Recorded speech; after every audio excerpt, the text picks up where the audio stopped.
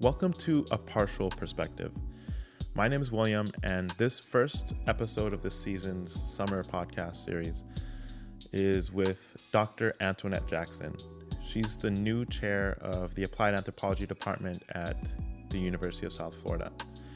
In this conversation, we talk about her newest book, The Other Side of Leisure, which discusses leisure activities both in state parks as well as other activities that African Americans have engaged in that have been different from that of the regular way that we tend to talk about leisure, tourism, and all of the things that we kind of take for granted.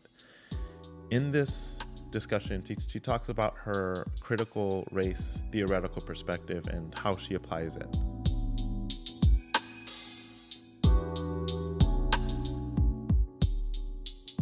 So it's great to get to talk to you. Finally, how Yeah. we get this in. It takes a pandemic, huh? Yeah, it does. Now everybody's available. Yes. Congratulations again. I haven't seen you since the formal announcement, but congratulations on being the new chair of the anthropology department at USF. Oh, thank you so much. It is quite an honor and it's quite a task ahead, but I'm excited. Yeah. The fact that it's like passing on to the new chair in the middle of a pandemic, like how's that whole transition been? Yes, the transition, we're in the transition phase right now. And like I said, when I wrote my kind of statement to the group, when I took on the job or ran for chair, I had no idea that we'd be in this situation. So it's kind of surreal. But now it's enabling me to see the positives and the negatives, because it was going to be a situation of change because we were going to transition to a new chair. And now, we are in the middle of change by definition. So it makes it easier. This word change doesn't have to just rely solely on the transition to a new chair. We're in change. So it takes a little bit of the pressure off of the notion of change. And so in looking at it that way, it's an interesting scenario. It definitely seems like it. Yeah, but it definitely, changes, now I'm thinking pre-post coronavirus in terms of, we're not even post yet. So just what is it what's post going to look like? So, It just adds to the stakes of, the transition. And I'm even more appreciative of the team that's in place right now until the official transition ends, which is when I started August. All the work that they have to do now in the middle of this crisis as it's unfolding. That's it's quite a effort. Yeah, I can't imagine what it would be to be starting with either like teaching appointments now or heading into graduate school now. Yeah. Like what's it going to be like for the new cohort that comes in? Yes. Like, do you have like a handle on that as well? No, because everything is up in the air for the new cohort. Not everything is up in the air, but in terms of what to plan for beyond, even beyond summer. Like right now, we're just even thinking about what will fall look like. Just what will fall look like is that perhaps won't be a normal fall. So the fact that you can't give people any definitives, or I definitely can't give anyone a definitive at this moment. It makes it frustrating, especially for people who are just coming into a situation. I think for people who are already in it, then it's another adjustment, a huge one, but it's still an adjustment. Coming in, you want a little bit more assurances about what things are going to look like so you can, plan and get yourself together and enter a new situation. But right now, like I said, I think I just can be available for people and be flexible in terms of the things that they are concerned about, the things that they are going to need on a personal level and also a professional level. I think it's more emphasis than on just making sure people feel that they can have the flexibility to do those things and manage their personal life, and since so many things are in flux. So having that kind of being ready to be open to the things people need in that regard. Yeah, that's a good way of thinking about it, because it's interesting how we will usually split between like personal needs Yes. versus like academic needs, Yes. and like they're like separate things, but Right. like they're all by definition like all together and Yes. affecting each other. Yeah. Like even thinking about how I wanted to like approach talking to you, like Right. I was thinking of it like that, like, oh, personal, like what's your experiences like with COVID? But then like by definition, everything sort of It like tangles merges together. together now. It does. Yes. Yeah. Yes. And yeah, so that's the only thing to make sure that we understand. I think that's the only thing that's kind of consistent, is that everybody is managing on so many different levels, and nothing is really stable on any level. And you have to allow people that room to do it, Yeah. to make adjustments, because we're all trying to make them. Yeah. So Yeah, that's so true. yeah. And it reminds me of so your new book, it just came out this year. Yes. Yeah. And it's on, so it's called The Other Side of Leisure, Heritage, Tourism, and Race. Yes. And in it, you're talking about just that, like leisure, and about national parks, about like you mentioned the Green Book, which I didn't know too much about. Yes. I just remember that there was a movie. Yes. Oh yeah. And that was yeah. What's your take on the movie and I guess that concept of the Green Book? Well, the publisher asked me, because the movie came out when I was at the end. The book wasn't going into publication, but I had to add, like I needed to make a comment, and so in that chapter there's a little bit of a comment, but really, the movie is just one perspective on, and it's really not about the Green Book. The movie is not about the Green Book. So first of all, there is no comment, because they use that as a way, a hook. Right. And so the foundation of the movie is really not about the Green Book. So, and they casually mention the Green Book. So I really can't say that they do anything other than people who may not have heard the word Green Book like you, but will say, oh, what is that? And other than that, they don't really interrogate it. They don't really give it any kind of full credence of what that really meant. For Black travelers or people who were excluded from places of, hotels or restaurants or places of business. They don't really go into that, the function of the Green Book, the really big function of the Green Book, and how strategic it was. That's not what the movie is about. So, yeah, like in the book, you talk about the Green Book, how it, pulling from your book, and information of safe places to eat, sleep, tour, have fun, go to the restroom, get gas. So it offered what you called like solutions to issues of segregation, but there were solutions on basically like a do and do not list almost. Yeah. So like within that, you're also talking about the larger, like what Black families and individuals were allowed kind of to do, maybe implicitly, maybe a little bit more explicitly. And you talk about the national parks, and you also talked about how, I guess the national park partially didn't want to like incorporate the findings of like the Biscayne National Park. Yeah. About like the interactions with like sort of the African American families. I don't know if you could talk about that decision. One of the things. So the Green Book does give a definitive roadmap to Black travelers, particularly their audience was Black travelers, and how they could, find places that were welcoming to them in all basics of life, the basic necessities of life as a traveler. But it also, in a broader sense, was a critique of the larger system. It was a critique from Black folks' perspective of places that they were excluded by not being in the Green Book. People, the people who wrote into that and gave places that were welcoming and of a certain standard, they were saying, they were also critiquing places who did not invite them or they weren't welcome. So it was like by default, a critique. If you are in the Green Book, then an evaluation has been made of you by a whole group of constituents. People don't kind of see it as, I don't think people often talk about it in that way. And when I think about the National Park Service, and they had a special issue on the National Park Service in one of the years of the Green Book. And that, for national parks not to be on that list, meant that that they had been evaluated as not making themselves welcoming or creating a safe space for Black folk to enjoy the park or use the park. So, Right. When I bring it up in the context of the National Park Service, I also bring it up as a form of critique, and how that people really did evaluate the choices available to them and look around at the national parks and say who does what at these parks and list you in the book accordingly.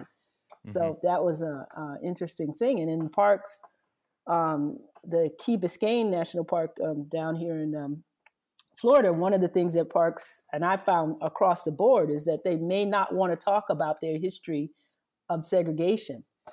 And they often structured these parks, particularly the southern parks, where they had, Black area, Black access, white access. And what was interesting about the place down here in Florida is that they actually had a road that was only for Black people to enter the park.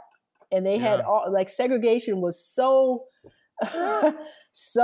prevalent that they just really down to a road. Now, it's always surprising to me how far segregation goes, but when I knew that they had a road into the park that was the Black road, it was just, and the road is still there. They don't interpret that, of course. That's not part of the interpretation. And the visitor center itself sits on what was the area of the Black beach. And so there's no interpretation of that in the visitor center or anything to do with signage, at least not to the last time I had gone there. And I had a student though the park actually asked that we do oral histories of the Black involvement with that beach.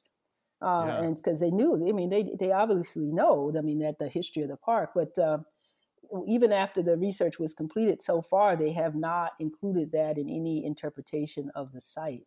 So, which is kind of discouraging, not to have that erasure of that history, even if it told a kind of a negative story of the park's position, but at least it would give you some perspective of what was going on at that time and highlight the fact that Black people did use that beach and beaches all over the place. They actually were using national parks to the best that they could. Right. I wonder if putting the visitor center at that specific spot is a sort of form of erasure, because you're basically putting a visitor center at a part of the beach that belonged to, was meant for the use of African Americans. Yeah. And now it's like we're opening it up to everybody, but you're also erasing the one part that used to belong to them. And I don't know if they, when in my conversations with them, I don't know if they built it with that erasure in mind, but the fact that they aren't interpreting it in the present still does the same thing. Even if that's not what, or they weren't conscious of, or they just, didn't address it at that time when they actually physically built it, to not have it in conversation right now is a problem. It's very problematic, because that perpetuates the erasure every day that they don't say anything. Exactly. So I can imagine them first building it there, trying to say we're trying to highlight this importance and we want to put the visitor center, but at the same time there's a discomfort around it it comes out. It's really interesting. Yeah, and I think a lot of not a lot, but the parks that I talk about in the book, I think it is that level of discomfort. Do we talk about this negative part of our history when now we have the park open to everybody and all those kinds of things? What do we do about that aspect of parks history? And I think some parks really are, they're confused about that, or they don't know quite how to approach it, and then they are in some ways considering their primary constituents and the comfort level of the people that are their primary visitors, whether, that's what I've been told as to some reason why some of the parks may not have that kind of story, the story of segregation in the park's role at this point, because it makes some visitors, non-Black visitors, maybe uncomfortable with that history. It's interesting. Even thinking about the fact that Black visitors had a separate entrance, it I don't know, it gives a different twist to how divided and separate the experience must have been. And I Yes. know in your research you've done a lot of interviews with individuals. I don't know if there's anything that sticks out in terms of that experience and what that was like, because I know that you also had stories from your own family from New Orleans that's in the book a little bit. Yeah. Oh, you mean the story of just having to experience segregation in and of itself, whatever form it was taking, like not only just the road. Yeah, it's interesting because, and that's one of the motivations for the book for me, was because even people who directly, at least the people that I've interviewed who directly experienced segregation in that form, that extreme form where you really were separated, separate entrances, separate places on the bus, separate, parks, pools. What stands out is that the things that they did do in terms of their recreation, in terms of their activities, in terms of their access and things like that. That was the emphasis when people were telling me about their experiences, and my overlay in the book is to overlay their discussion of their experiences actually experiencing places of fun or leisure, but juxtaposing that against the fact that, legally there was segregation. Legally, people couldn't go to a certain place. The Green Book highlights that in even more strategic fashion. So most people didn't talk to me directly about what they couldn't do. Unless I because I was interested in that juxtaposition, really had to kind of pull that out. I mean, they may have made an off statement like we didn't go there, but if I didn't probe and say, why didn't you go there? Like, what was, then they would get into it a little bit more. But, they would say we didn't go there, but we were doing whatever.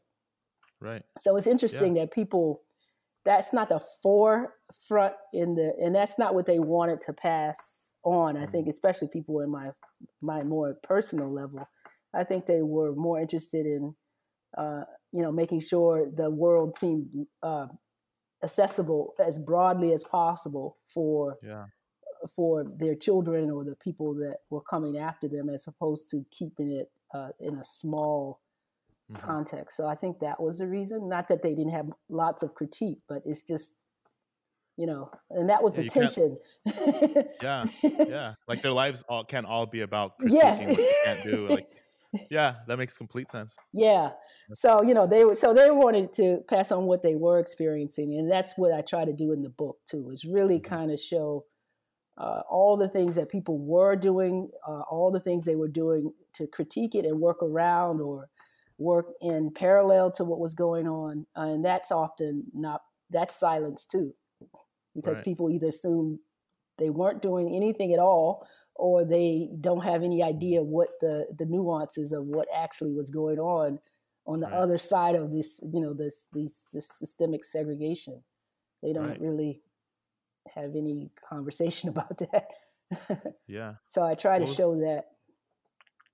Yeah. What was like the most impactful or maybe surprising tidbit of information, or maybe even story that you learned in your research for this book? Yeah. I think the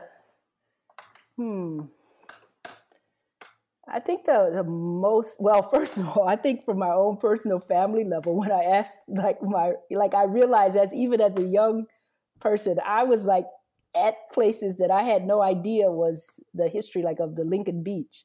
Like I would say, my aunt lived right near there, and I had no no association until concurrently I went back and started doing this, when I started remembering, I saw that, but I didn't, it was no context to me, where the beach was, or where the levee was. And it just didn't, I didn't think about it in that way. And just going back down those same roads again with this whole different understanding and historical perspective was really, it's kind of, it blew my mind in a lot of different ways.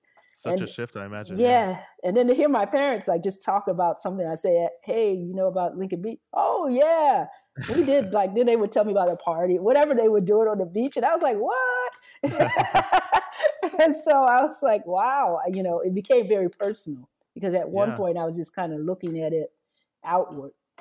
And then Right. the other thing that was surprising to me was when I did the work in Kentucky, was with the caving, looking at things that are not historically or typically associated with Black folk in leisure or Black folk in parks or anything like that. The Mammoth Cave and the history of the caving families, the Black caving families, and the tours and the lodging and all the things they were doing around caving way before the national park even became a park at that site was very humbling, actually, because it was quite a history, and not to have that known in a broader sense. It's just sad and an opportunity, I guess, at the same time. Can you explain more about like the caving? Yeah, the Mammoth Cave is like one of the largest, and it's in Mammoth Cave is in Kentucky, more closer to Bowling Green or the Tennessee. Well, it's in between actually, the Tennessee border and Louisville, and so it's one of the largest caving systems in the world. And at one point, it was used as a mining company had during the war used it for salt pepper pewter mining, and then so they used it when it had Black folk were in the caves, doing mining for the salt pepper, and then Black folk learned the caving system, and they created their own. They were actually tour guides for people going down into those mines early on, before, like I said, before Mammoth Cave became a national park, where it was just a series of caves that they would had their own lodging companies. They would, have people come and stay overnight. They had a little hotel, which was listed in the Green Book in the early 30s. Wow. The Ranford family had a tour operation that went on, and there was several Black families who were history of Black leadership or Black tour guides in caves. But the one family had like 7-8 generations of people in their family that were led the tours. They learned from their parents, grandparents, uncles, and led tours through those caves. And then when the National Park Service came, it was during segregation when they took over in the 40s or something. They did not. They changed all the tour guides, all the things to white tour operators, and didn't continue. They broke the chain or they stopped that family from touring, And they do have an exhibit. Yeah, they have an exhibit in the park about the Black family and caving story, but they don't really, again, critique the park.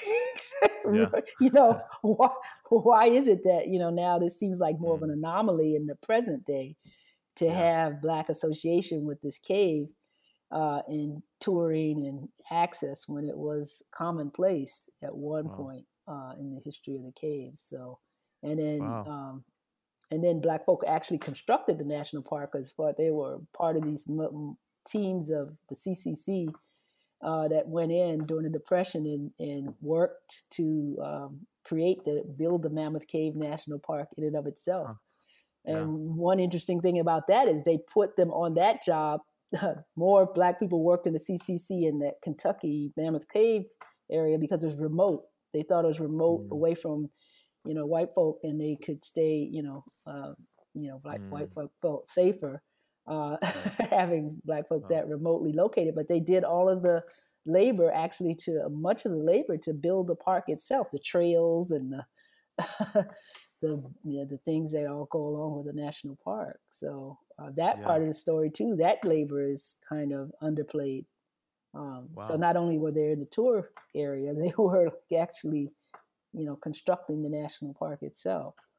That's really so incredible. It's just so much layered history about Mammoth Cave. But if you go to Mammoth Cave today, and look around at who's doing caving or all, you would not just come away with that magnitude of that story at all. Which is the biggest, is a very big surprise to me, because most people say caving. Who that's so true. Like caving, it's like it's I guess a part of a local tourist industry Yeah. that you don't really think about.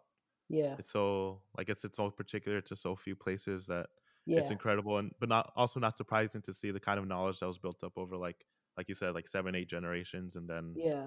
as soon as like the U.S. government tries to nationalize it, it just sort of like the national institutional policies surrounding segregation sort of like breaks that. Yes. Yeah. Yeah.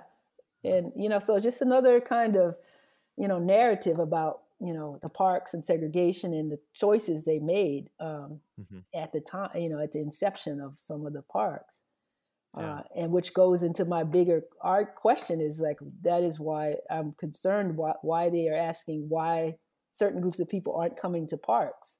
But these Right. kinds of stories and information about the park's founding or the park's history won't come to the forefront in terms of these Hmm. questions. Is so yeah, I think it definitely needs to be a historical addition to some of those kind of questions, and before you just go off and kind of strategize all these um, reasons why people aren't doing something when you don't have the historical context for creating it a Right. lot of that in the first place. So. Yeah, it sounds like creating that historical context, especially from the perspective of African Americans who are experiencing that and whose stories often don't get told. I think that's been like an important part of, I think, both your books. Yes. So your first book, Speaking for the Enslaved, Mm-hmm. in 2012, like that one also like puts that alternate perspective that Yes. isn't really alternate, but it's not the one that we hear all the Here, time. right, exactly. So like, how would you? Because you've introduced that as like a critical race Mm-hmm. perspective. Like how would you uh, sort of define critical race theory in terms of how you use it? Yeah. In terms of how I use it, I think that the main thing is that, especially within the history of anything to do with the United States, for sure, you cannot have a conversation about what people were not doing, or any in anything in any context without understanding the legal ramifications of slavery and segregation. Hmm. And so a critical race perspective always brings that to play when you're analyzing or you're talking about people in the present, in their current associations. How did that community get started, or why? What's going on with that community today, without actually bringing in the role of race uh, exclusion practices, which is mostly in this. The new book is really highlighting exclusion, which is critical race, in the fact that people were excluded based on racial, arbitrary racial um, decisions and classifications. And without having that as your core understanding, I think you just basically end up missing, just missing Hmm. the frame of the picture, because it's just no Yeah. understanding it without filtering it through, because everything has been filtered through that context for especially people who were victims marginalized through segregation practices. So without and enslavement, whether they were enslaved or not, the history of Hmm. that has filtered into the laws and Hmm. into through segregation and many of the things that are still in place today. So without understanding that, I think you either try to reinvent the wheel, or you come up with different explanations for things that are weak. They really Yeah. lack uh, the foundation of really putting it all together. So from my perspective, um, making sure you understand that as your base is just a requirement, because that is what everything, whether we like it or not, in the U.S. anyways, have been built Hmm. on those systems. Um, Yeah. and like I said, Yeah. no matter how much research I do, the more I find out, especially like segregation or the ramifications of laws that came into existence during slavery, it's just so clear. Like, it's just so many things that were predicated on the inferiority of Black folk or the superiority of whiteness in order to create um, spaces and places where people can move and operate in the Right. law and everything else. So, and that's the thing about the book too. I talk about geography, architecture, law, Hmm. and social controls that people were in place that kept people from accessing things. So I look at it from an even wider frame than the enslavement in the first book. Right. Yeah, and it makes sense because, especially how you're using critical race theory, I mean, and how it is used, it's like contextual in terms of drawing in a history of institutions, of policy practices, and ultimately the narratives of the people who are being directly affected by them. And yeah, like, because those are the narratives that aren't really being communicated most of the time, it makes sense that you're missing out, and like you said, like filtering through and this like not getting those stories. And yeah, and it seems benign if you don't add the human component, the actual lived experience of people who were on the other side of those things. When people say just move on or let's go, everybody wants to move on, but you can't totally move on unless you actually acknowledge what's still embedded in the system. Right. So, and I think having human people stories traced through shows like what that looks like to have that entrenched in a family's history or a community's history or park's history. Yeah. And another thing that, well, a few things stood out to me about your first book. But I think one of the things that I remember walking away from your critical race discourse class with was kind of the usage of the term like enslaved African versus slaves, Yes. which whenever I see anything like a new movie it pops up on Netflix or a comedian or anything in popular media, they still use like slaves to denote like enslaved Africans.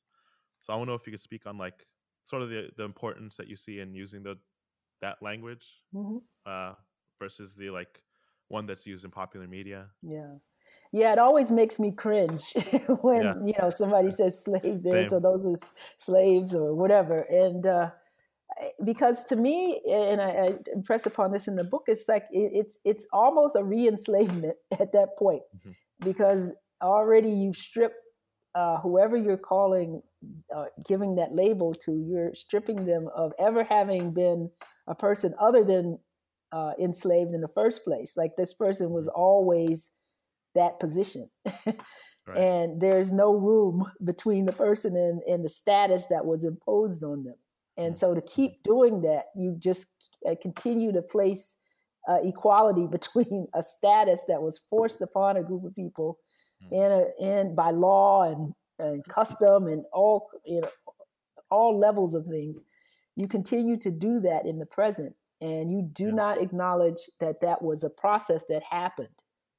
And when you say enslaved, then you have to say something was done to create that, and it opens up the frame. And who was enslaving? Who was doing that? And who were the people that was done to? Who was doing what to that group of people? So you force the conversation to be a lot more critical. And so that's why I really have to call people if they keep using the term slave as opposed to enslaved, because then we are not in the right conversation, especially for the 21st century. We need to be in a different conversation around that period or what happened, and even when going forward to people that are enslaved in this time period and for different reasons. So you need to make sure you hold the system accountable and the process accountable and up to the frame, as well as who this happened to. And so that's why I think it's critical that people have those kind of conversations and don't automatically collapse that that title or that circumstance as equivalent to the people who that was happening to. Yeah, that's so important. And that's something that's so mindless within our language. We don't. And language, is what sets the tone, and and that's the thing. We keep it as natural. The more you say slave and equate that with black, then it really naturalizes that more and more. And that's not productive. No, not at all. Yeah. So and it really, I think something that came out in your new book that you said that sort of made me think about something was how you mentioned the belief in the 1928 New Orleans that the presence of black swimmers would depress property values. Yeah. And I don't know, I had an interesting thought reading that, and it's like how our cultural beliefs about things and our evaluation of them lead to like these very like materialistic results that we then use to say like it legitimizes it. So back then it was like property value decreases. We see those numbers happen. Yeah. So therefore, Right. having black swimmers around here isn't a good thing. Yeah. And it reminded me in some ways, in a very different way, of like the COVID-19 epidemic or pandemic, where everyone bought toilet paper. It's like everyone had the value, probably that like issues with hygiene, who knows, like but either way, people are buying out all the toilet paper, and now there is no toilet paper. Yes. Like even going to the store. Yeah, I know. I can't get toilet paper. Yeah, It's always right. gone. It's crazy, yeah. And so now that there's no toilet paper, I think there's a belief that we need toilet paper. Right. Even though it's so arbitrary, you know? Right. It's just, I don't know, like values and like the material results of them seem to like create this feedback loop where we then believe in it even more. Yes. Yeah. And so, that's a good, that's a connection. That's definitely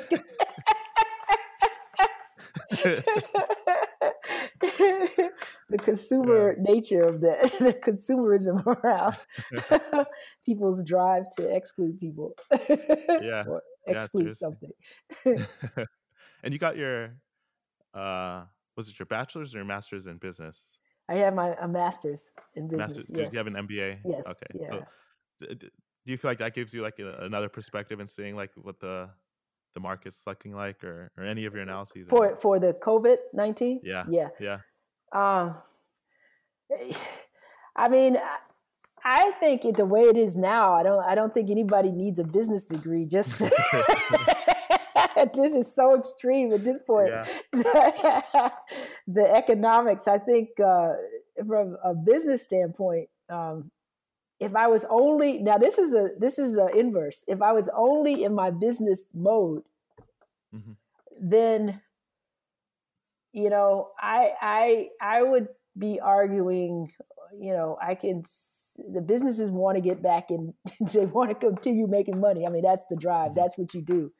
So the people aspect would probably be a less of an emphasis. And with seeing this in totality, from my own lived experience, and then from an anthropological lens, there's way more nuance to the argument. You just can't get back to work, So that simplicity of the business argument becomes like it reminds me of, wow, that that I know that argument, and I know that perspective, and that's the knee jerk thing in a capitalistic system, is that is what we lead with. How are we gonna get back to the economy? How are we gonna make money? How are we gonna, and money, then everybody needs money, because we are our customer. Like everything runs on money. It does. We work for money so we can do other things with the money. So we are all integrated into it. But this kind of pandemic or the crisis shows that, again, maybe we need to really rethink why we are, so hooked into that money as the only driver of the money being the driver of everything. Yeah. And we're showing like other things are very important when you're in a pandemic that doesn't have to do with money. It has to do a lot with relationships and relating and trading. It's all kinds of other things you could do. Yeah. And I think it's highlighting, it's really putting, business on the trial again, because it's so many other ways to relate to get your family, corporations, and things in motion. It doesn't always have to be driven by money, but we're hooked now. So we now may have to really seriously rethink that again. Now, given this situation, it's another opportunity for change, and maybe some other modes will, take hold. Yeah. So we won't have to start all over every time some crisis hits, and then suddenly everybody's, scrambling back to something that is more human. Right. Yeah. Yeah, it's so true. Like even now the decisions to like open up the country or open up states again, like a lot of I guess public health professionals are saying like it's kind of premature to be talking Yeah, about that yeah, so far.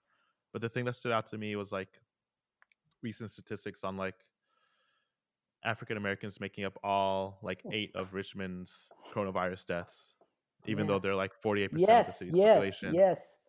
And St. Louis, Missouri, it was similar. I think Mm-hmm, at the beginning of the month, there was 19 deaths, all of them African American mm-hmm. again. So it's just, yeah, like what do you think about those, like, yeah, those disparities and the fact that even in this, you could probably ultimately see the differences in experiences of people based off of race, Yeah. even in this pandemic. Mm-hmm. Yeah, I mean, it definitely exposes the system again. Just what we were saying in the beginning, without a critical race lens, Mhm. all of this looks like odd or strange. But once you are, you peel back that lens and or look through that lens, you can see the vulnerabilities in the system, the vulnerabilities of the histories of entire communities and people that have Mm. already always been there. Yeah. And a pandemic, this one exposes it to the extreme, all the way to actual death of a disproportionately amount of deaths. And it's not even the thing that's even more disconcerting is not even strictly that you may get the virus and because of your exposure, maybe on frontline jobs that require you to be in interface and not safe. Hmm. But even if you get it, the other part is, which people have started to really critique, is that when you go to the hospital, you aren't Hmm. getting the care, like the Yeah. level of care, the differential in actual care. Once you make it to the facility that Mm. could supposedly help you, there's so many disparities built into that system Yeah. that the disproportionate amount of people die, black folk dying in care, in care, and Yeah. again exposes this idea, the ideas people have around you know black bodies and health, and and what should or should not be offered to them, or Yeah. so it's just opening up the whole panorama again of what all of that means. Right. um, Yeah, because those were already pre-existing like health disparities that yes. we've seen, and it's just playing out in Hmm. another way in a Yeah, lot of ways. yeah, Yeah. and I think this is an opportunity, like the pandemic and the sheer numbers of people, that more people are focusing on it. So hopefully, Mm. the greater amount of focus will be some kind of change. Yeah. You know, that's the only hope of some of this, is that because of unfortunately, the sheer numbers of people and the amount of people that are now really, looking at this, Mm. maybe people can come together and figure out, Mm. start more than a conversation, but just start some kind of actual active ways of getting, not having this happen again. Yeah. So, Yeah, that's so true. And thinking about like what does that change even look like? It's hmm it's it's one of those things that's been built up over so long. I mean, we've had these like statistics on health disparities have been around for probably hundreds of years now. hmm Like it's been so long that scholars and other like public health people have captured the fact that people of African descent in the United States are more prone to certain diseases. And for a while it was like it's probably biological that they're, more prone to it for whatever like inherent reason. hmm But the more time's gone on, the more that we've seen, well, no, it's not biological because not all people of right, African descent exactly. have the same disparities. hmm In fact, when they migrate here to the United States, that's when those disparities hmm start in the next generation. hmm So, in thinking about like what those changes would look like, it's almost I it's almost yeah unimaginable because it would take this like really big fundamental shift in Yeah. our attitudes about what like I don't know people I don't know like how do we attend to their health Mm. in these like more holistic ways rather than just saying we need to allocate money to this one endeavor and that's just it. You know. Yeah, I think. when I'm looking out across a lot of things have changed in the sense that the type of people in leadership, for example, it's several African American female mayors in places, and I think when you and if you look at the pockets of success where people are able to are addressing these things in a more constructive and progressive manner, I think that's where the light should be shown on that more. And I think thinking and listening to these mayors who are particularly African American or Black folk who are, or people in underrepresented communities who are leading whole places as mayor or governors or wherever, to really pay attention and be mindful of the things they're asking for, the things they're seeing, the things they're looking across it in a very, like you already said, in a very broad manner, holistic manner. They have to look at it in a systems standpoint. So these people are seeing the resources they need. They're seeing the across the board of things that could help. And I think the more we pay attention to people who are in those kinds of positions of power or influence or decision-making capacities and see what they're seeing and asking for, I think that's where we need to start, because these people really, they're trying, they're solving a complex, problem, and they're often lacking the least, the least able to get the materials and things that they need. But I think more focus should be placed on what it is they're asking for, how are they strategizing about how to solve and do things, and especially if they had the resources, what else could they do? What else could they do? And I think they're limited in their resources, but not limited in their strategies. I think they really have good strategies and good ideas about what needs to be done, and more emphasis needs to be placed on that. That's the last place really kind of people, I see them interviewing people like, oh yeah, it's bad there. And that's like the interview on just, why is it that is, what do you think about what people are saying about why it's bad there? But I don't think to look at the strategies, the things that they're trying to put in place. Right. Yeah. No, that's so true. It's way more complicated. Yeah. But like I said, I think people are thinking of them, but though we don't place emphasis on those, where we put the camera, where we put our energy into, to working with. Yeah, that's so true. Because like, the Como in New York, I mean, he's getting, he can take up a lot of oxygen. He's New York, and of course, that's a big platform, but like the mayor of Chicago, she has a daunting task too, and we don't have a briefing where we get that is not broadcast, or that is not our focus. No, that's so true. Yeah, about how she's putting it all together and thinking about it, and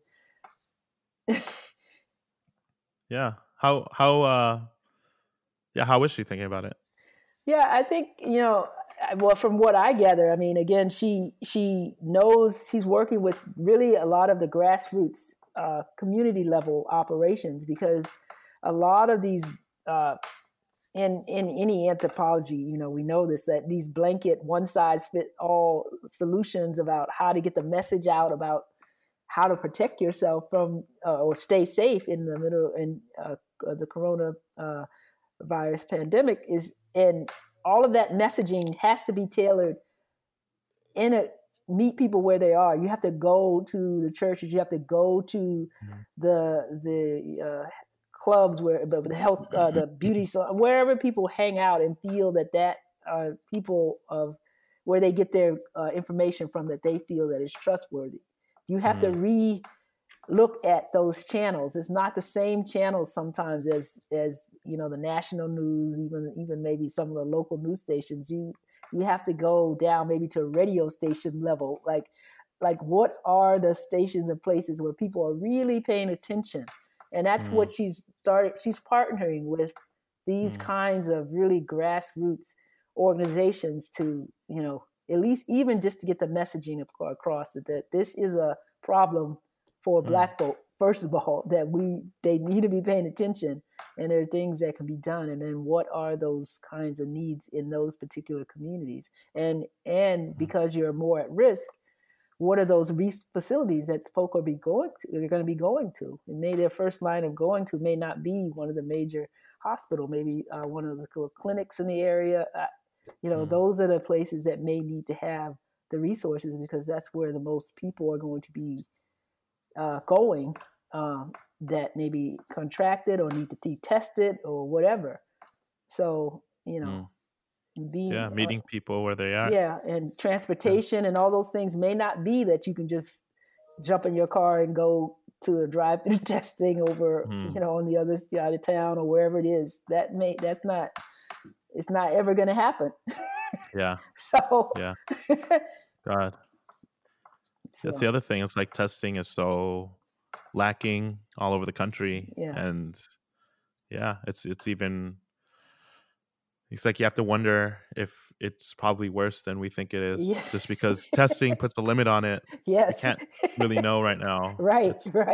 That's the big unknown that is looming over all of our heads, because we really don't know.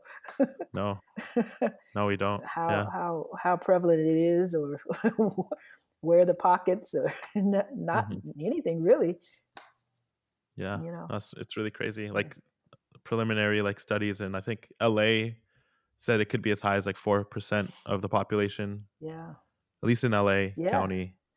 And then I think another populous city had it as high as I think 14. It was really wide in terms of how many people have it, and it also probably depends on what pockets of the population are being studied more and being pulled from in order to conduct those types of tests anyways. And you have to wonder if Black communities are going to be being underrepresented even in those trial studies.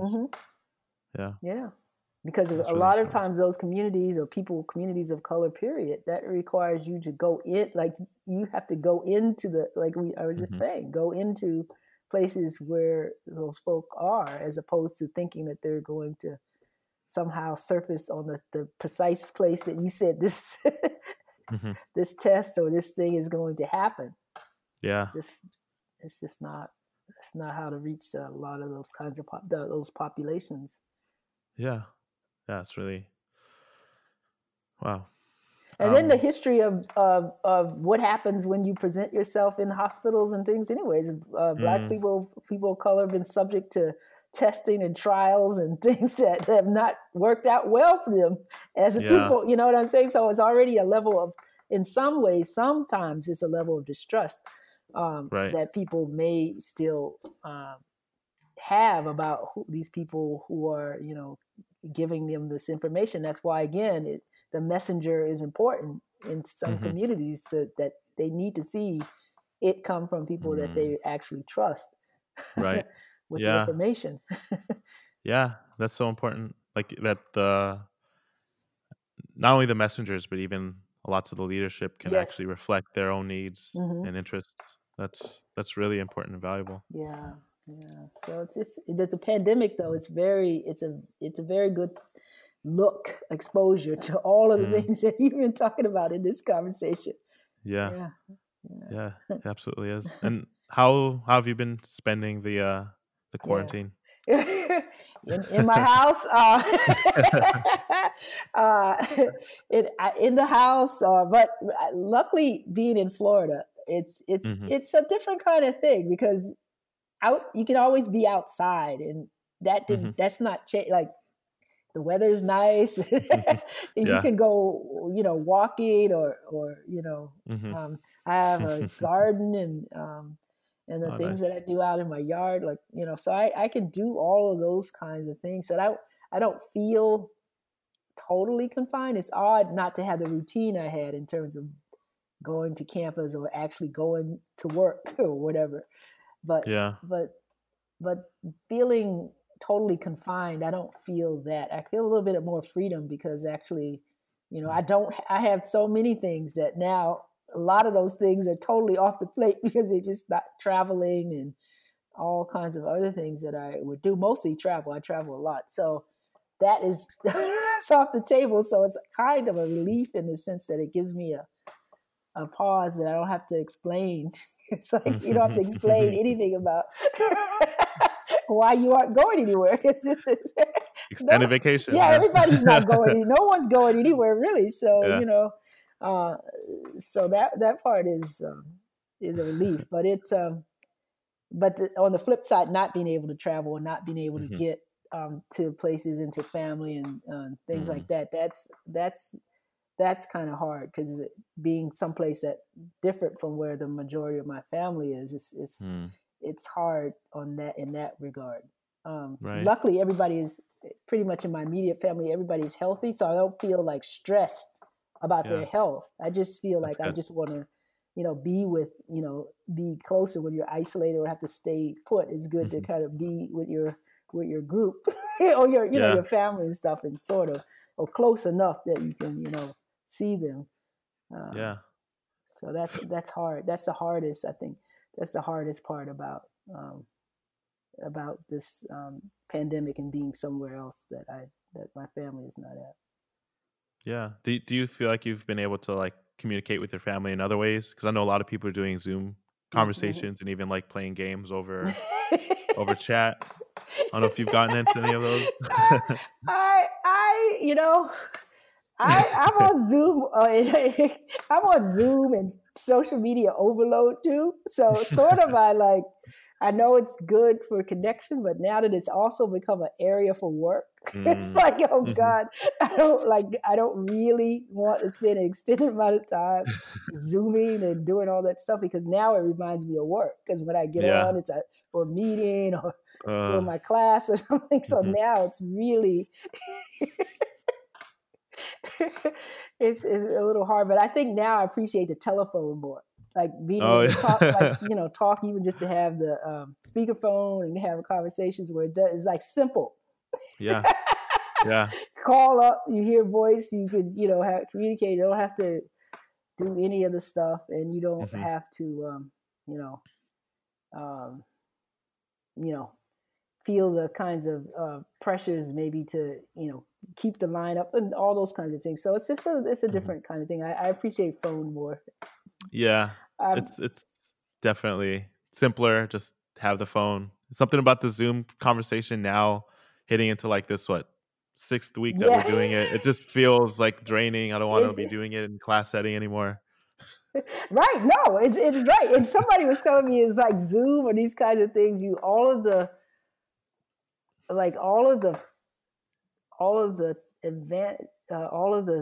stress and the engagement overhead, but none of the actual advantage. You don't really get the personal contact in the degree. Like you get none of the really touchy-feely kind of things that you get with a real direct interaction. So you kind of get a screen, and there you are, and you are kind of get your psychologically, you're kind of wanting some more engagement, but ultimately it's just a screen. Yeah. It's even worse than like a class. If you have like 7 of you there, it's like Zoom wasn't meant for interaction. It was meant for presentation. So it's like I could kind of tune out when I get in the class. Just yeah. No. I could have told on myself there, but I know. Hey, I know that's what's happening. No news to a professor. No news. It's the end of the semester, so it's only a week to go. So chalk it up to the pandemic. Oh God. But so it's hard. It's strange now with this technology. It's good, but then it's exposing its limits. Yeah, no, it definitely is. I guess it's exposing all of our limits in lots of ways. Yeah. This pandemic. Yeah. And I think what I got from my undergrads, which I like, I'm going to use it now because they are so appreciative of the library, and actually, they're like, oh, we missed the library, we missed being able to go and study, and Yeah. like they really are longing, Mm.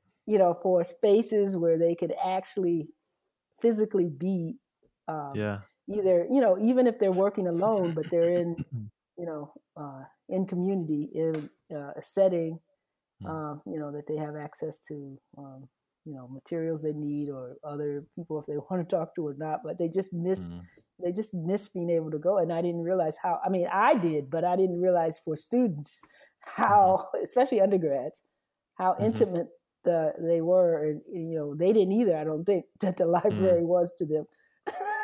Yeah, Just that's so something like true. that, something simple like just the library. Yeah, like the social aspect, even in learning, Yes. is this huge thing. Like that makes sense.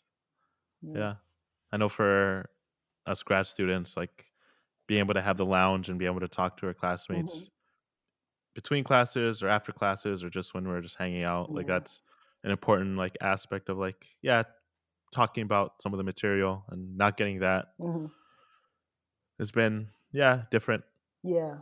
Yeah. Yeah. Yeah. The check in, the ability to check in with people. Yeah. Yeah. And then, so, Yeah. sometimes you don't want to be, something happens in a moment that you don't you don't that's if you aren't face to face, it wouldn't happen or whatever. Right. Yeah. Yeah. Yeah. Yeah, that's so true. Yeah. So Yeah. it's been a challenge. I think Yeah. this next semester, summer will be harder than fall. I mean, than spring was, for this Hmm. online remote teaching. I was just thinking the fact that we had like 3/4 of the semester face to face. So you Hmm. built a rapport. So when I'm Hmm. engaging with students, at least I know them. Like I know their personality. I know the personality of the class, and the class really knows each other, Yeah. in a different way. So even if you're just online, you still have a feel of who that person is, and the relationship you kind of had built with them before you had to Mm, totally do this. But that's true. when this summer happens, when all the classes are starting out online, if you're not signing up for an online class, but it's going to be an online class experience, because you really won't know the people at all. Hmm. Hmm. Yeah. It's really incredible. It's like there's a lot of like online classes being offered through websites like Coursera and Yeah. other ones that like already have that format where you don't really talk to people face to face. It's Mm. always through like Yeah. text or maybe Yeah. videos, but Yeah. like having that is a completely different experience. It's like by no means No. Yeah. in any way the same. It's completely different, and I know that universities are having to see how they're going to be like tuition charges, and Yes. Yeah. I know there was talks about refunding part of the tuition because it wasn't the campus experience that students paid Hmm. for. Yeah. And That's going to be interesting. yeah, and the dorm fees for people were Right. all those kinds of things probably have to be refunded, or something has to be thought of about. Um, Maybe they apply it to the next semester or Hmm. something. I don't know. Yeah. Um, Yeah. but Again, like money becomes the bottom yes, line. again, money. It's like the airlines. You are not getting your money back. Yeah. Plus, we're going to charge you a change fee. Yeah. Yeah, exactly. Uh, So, but yeah, that's all the stuff coming up in the fall. Like the whole big question is, what is the fall offering going to look like? Is it going to be mhm. like the summer model, this model we have Mhm. now that we're in? Mhm. Um, Mm. so that's God. that's the $1 million question right now. And Yeah. AAA is even American Anthropology Association. It's really even trying to figure out what they're going to do about their upcoming conference in November. Right. Yeah.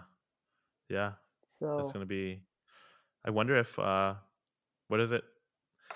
Because I was reading something that said it might even last until 2022, like mm, sort of yeah. the quarantine, or at least like having maybe this semester quarantine and maybe not this one. Mm-hmm. And I wonder if that kind of like staggered schedule could be applied to like a single semester where it's like classes are meeting only like these weeks face to face and maybe not these weeks. Yeah. So maybe they're going to be like less people on campus. Yeah, that I that wonder may if be a that'd be, scenario. Yeah, that may be a yeah, scenario, because at that point it's sort of like this semester, but more planned out. Because then it would, exactly. Yeah.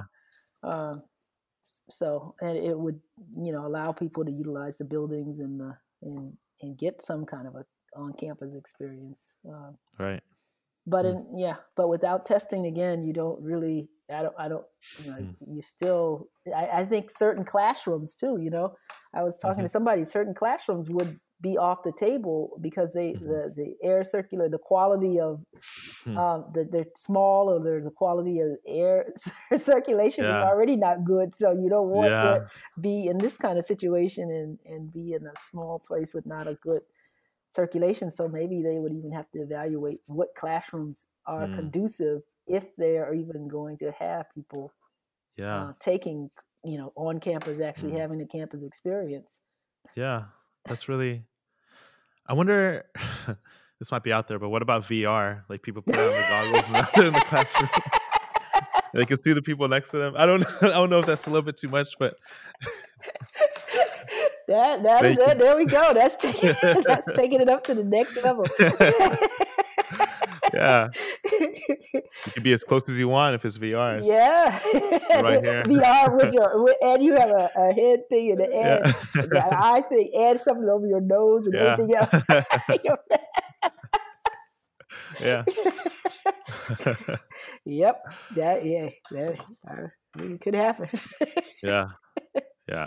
Well, I mean, honestly, like, of course, good luck, next semester. And I know, like, being chair in the beginning of and in the intermediary of a pandemic, it's got to be challenging, but it will be. It will be. And like I said, I just hope to give people room to, or flexible. Being flexible, I guess, is going to be the big component of how to operate in that situation, and hopefully listening to people with good ideas about how to manage or how to help people manage. But like I said, I think we are in a strong at USF and in our department. I think we have a good base to work from. So I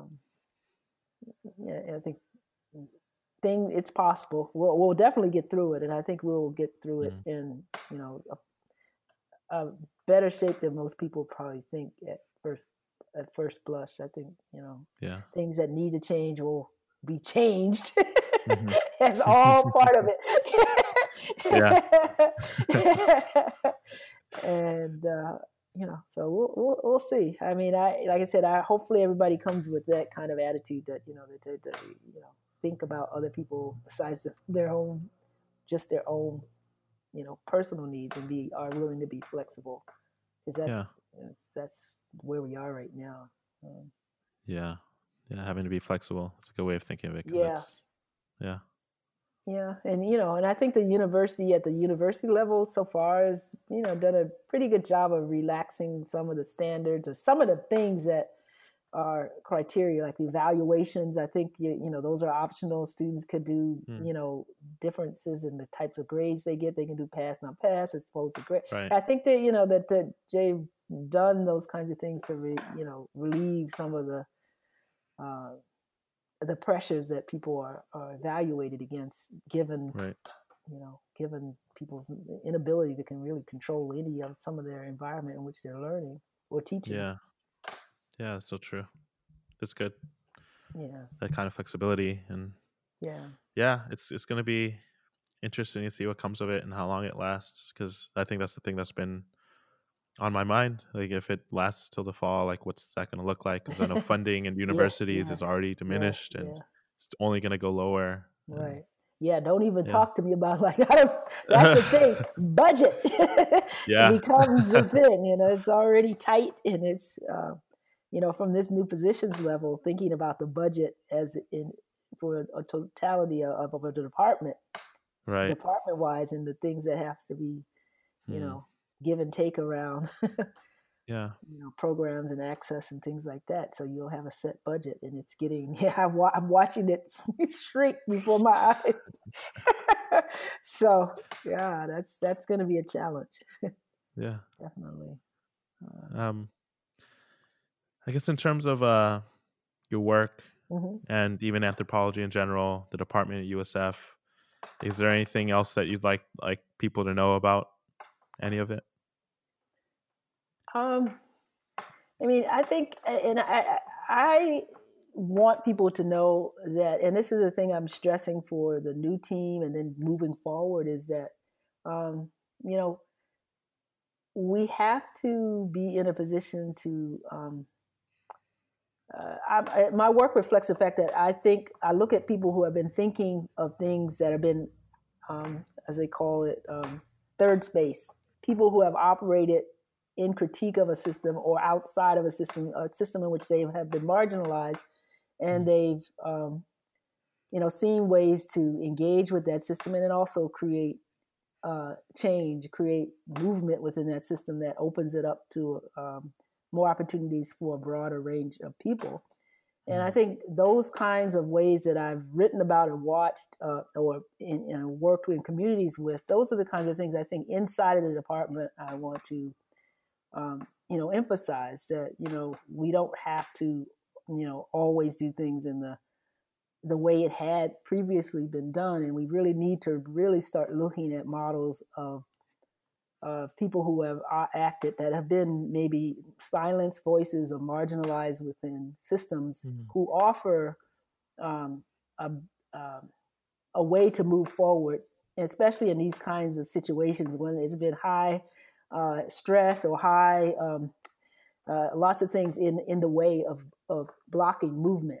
And so we are at that stage where there are obstacles that seem quite daunting, but it is these communities that have been often marginalized or underrepresented or not, or silenced, or we don't really go to them. This is the time. These are the communities. These are the things that we need to pay more attention to, and give ourselves the freedom to operate differently, even maybe against the grain, but at least think about things that don't go in lockstep to the status quo, because at this point, the system has been exposed to its failures, and we don't, this is a time to think about how to make a change that you don't repeat.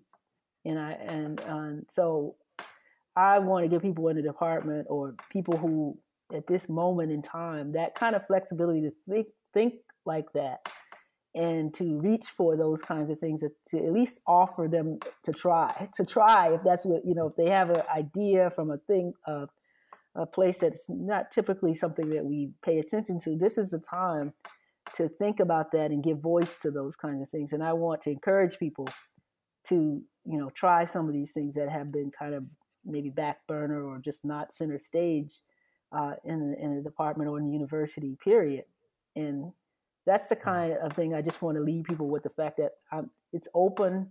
I'm open to those kinds of thinkings and those kinds of strategizing. So, we can always, I don't know if we can go back anymore, but, but it's always, easier to get in line if you have to, but it's harder. And now we have the time to think about things that really would make it better for how do we want to build for a longer term interaction if we really want to expand opportunities for a larger group of people and introduce different ways of doing things. It's time, and I'm interested and I'm open, and so I think that's what the message is that I want to leave, that this is the time you can think about new ways of doing things or different, and let's give it a try. I mean, I'm going to keep the basic ship running. I'm not going to throw the doors open and hopefully we meet the budget. No, that part is going to be running solid. I'm talking about, how do we want to grow, and how do we want to build beyond just the core of keeping the basic ship floating. I mean, we're going to do that. I'm not going to, all of that. My business sense will require that we will keep ourselves afloat. But I'm talking about how do we, really create something different, or create something that we all would like to see and participate in, that would create a space for a larger amount of people, or different people in a different way. So that's, beyond the basics. Like, what do we want to do? Yeah, it's like an opportunity for innovation. It sounds like. Yeah. So that makes complete sense. Yeah. So that's what I say creative change, people, it's time this is the time, if you have some really good ideas and you want to give it a shot, this is the moment. Like I said, I'm not gonna try to, we'll have the basics, but now it's time to do beyond the basics if people want to consider that. It'll be a platform. That sounds awesome. Yeah. Yeah. And these kinds of things you're doing is one of the, these are the kinds of platforms and forums where people really need to, think of new ways to use technology to get our anthropology out there. I want anthropology like at the site of the conversation, not like an afterthought. Yeah, exactly. Like one of the things that stand out from reading any like ethnography, especially like yours that has such rich narratives and perspectives, and then being able to combine that with like thinking about theory, which tends to be embedded in like really like critical thinking and almost philosophical thinking in a lot of ways, like how those different things like intersect, and they intersect with daily lives for everybody. Like that's just so rich, and really getting it out there is just an important aspect of that. Yeah. So I'm going to look to graduate students more too, because they're the people that are out on the way out there, closer to the community and people and the new things and that are happening, and they have to be. You have to be for your own survival as a professional. So you got to take advantage of that, and also encourage folk to be out in community and in conversation to make sure anthropologists have a place and are seen as valid participants. Yeah, absolutely. Yeah. That sounds really awesome. Well, thank you so much for making the time, and I hope you have a wonderful summer. I don't know if you have any summer plans or if they've been changed up. Transition, everybody transition. No. Well, hopefully when travel opens up, I'll get some trips in, but we'll see. But all the plans are in flux right now. So yeah. I guess as well as they should be. Yeah. You never know. Yeah. So I wish you luck, and I'm glad that you have stepping up for lots of different things in the department. So I'm very excited and happy for your participation. And absolutely. I'm excited too. Ambassadors. No, thank you so much. I really appreciate you reaching out, you giving me opportunities, and even giving me the opportunity to interview you and talk to you about all this. Yeah. Good. Well, you have a good rest of the day and end of the semester. Hopefully it ends strong. Yeah, thank you. Yeah. And you too. Okay. And definitely, we can talk offline. Okay. All right. About next steps. Yeah, that sounds good. Okay. Bye. All right. Bye.